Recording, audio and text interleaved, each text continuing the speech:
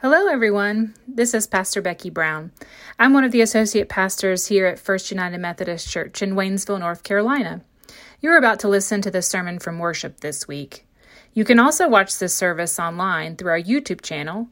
You can just search FUMC Waynesville on YouTube or join us in person at 9 a.m. or 11 a.m. every Sunday. Thanks for listening, and we hope this sermon challenges, inspires, and invigorates your faith. May God bless you. Today's sermon title was Annoying Me. Christ the Victor. I mean, it's a great title for Easter Sunday. It just wasn't mine. This season of Lent, we have been reading together and following along with Adam Hamilton's book, 24 Hours That Changed the World. We've been following Jesus through the last 24 hours of his life. Sunday school classes and small groups have been reading the book together. Individuals, you've kind of done the same too. And so the idea is that there will be a connection with this study, this book, and our worship themes and sermons on Sunday morning. And so we used the chapter titles of the book as the sermon titles. And it was annoying. And I thought, I'm my own guy. This is my sermon. I can call it whatever I want to call it. And so the moment I resolved to change the title, that's when the question emerged. What is the victory? If Easter is our big victory day, well then what is it? Up to this point, the narrative in the story is defeat. And the Easter story begins that way. Mary and Salome, they're going to the tomb, and they're going to finish the messy job of cleaning up and anointing Jesus' brutalized body. They're defeated. And so they're like, how are we even going to get in? We don't even know how we're going to get in. We don't even know if it's safe. We don't even know what to do. And then, instead of finding Jesus' body, there's a young man sitting there where Jesus would have been, in the tomb, wearing a white robe. A guy wearing white. No earthquake, no dazzling light, no glowing,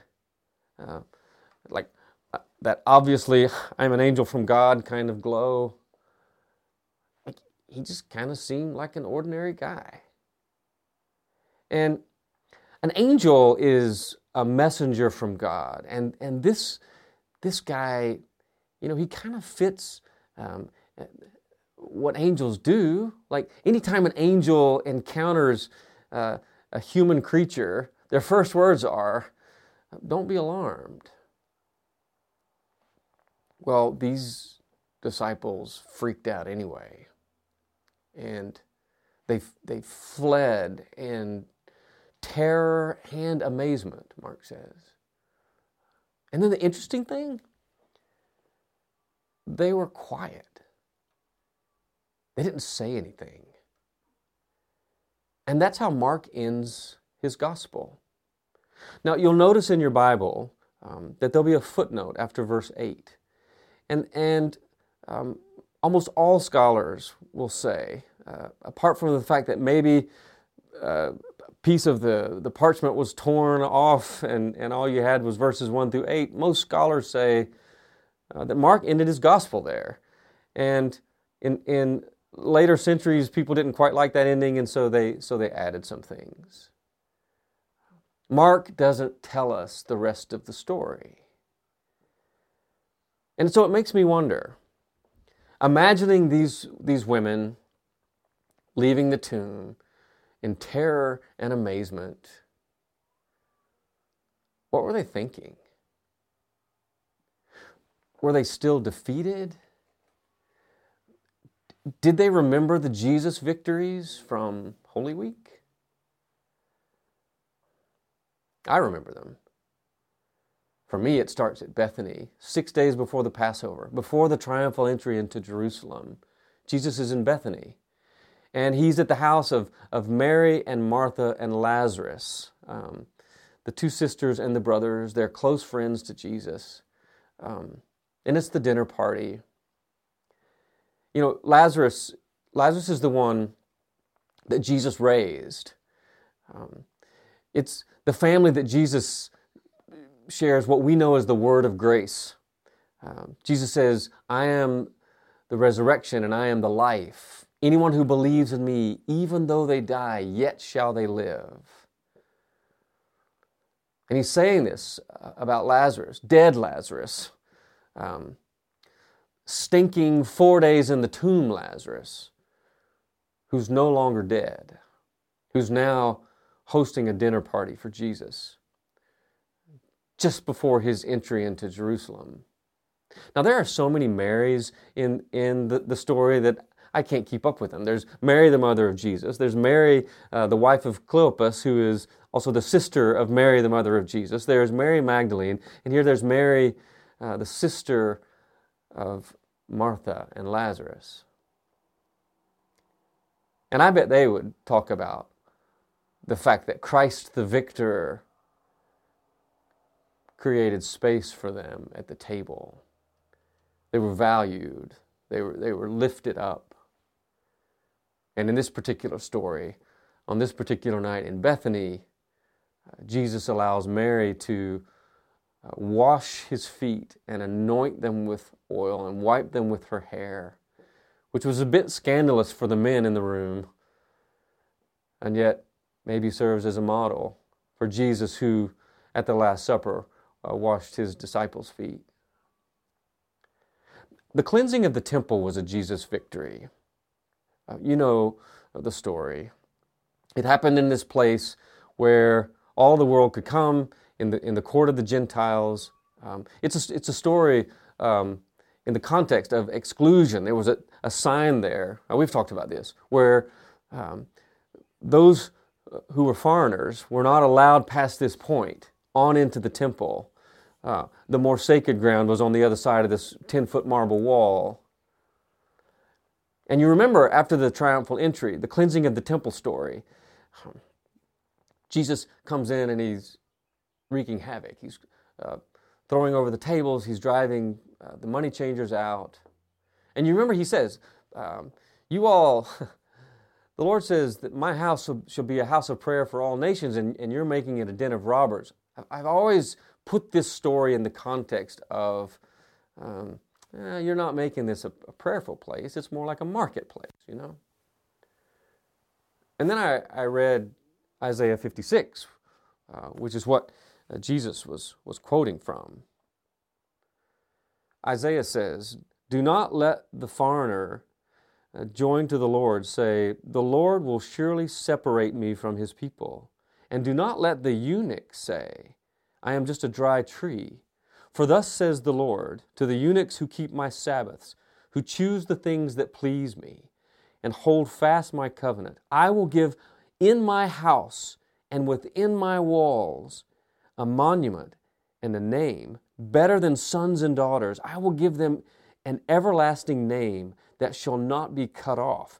And the foreigners who join themselves to the Lord to minister to him, to love the name of the Lord and to be his servants, and who keep the Sabbath and do not profane it and hold fast my covenant, these I will bring to my holy mountain and make them joyful in my house of prayer. Their burnt offerings and their sacrifices will be accepted on my altar, which was beyond on the other side of this wall of exclusion. And then Jesus says, for my house shall be called a house of prayer for all nations. Thus says the Lord God, who gathers the outcasts of Israel. I will gather others to them besides those already gathered. The victory was for all people. They didn't see it as a victory, they being the religious leaders. They also didn't see a criminal hanging on the cross next to Jesus who experiences paradise in that moment as a victory. They also didn't see a Roman soldier, a Gentile, as the one who could really see what was going on. And the curtain of the temple was torn in two, and the Holy of Holies was open, and the victory is ours. So what is the victory for me? Well, Jesus got hold of my mom and my dad. So I was born into this thing. And the victory for me is that I belong. I belong to family. I belong to community. I know that I belong to something bigger. In fact, I know that I belong to creation. And the Creator, who is not only big and powerful and mysterious, but also personal and intimate and intentional. And the Creator awakened my soul. And so now I know I'm created. And I know that I'm forgiven. Because of Jesus, I am a new creation.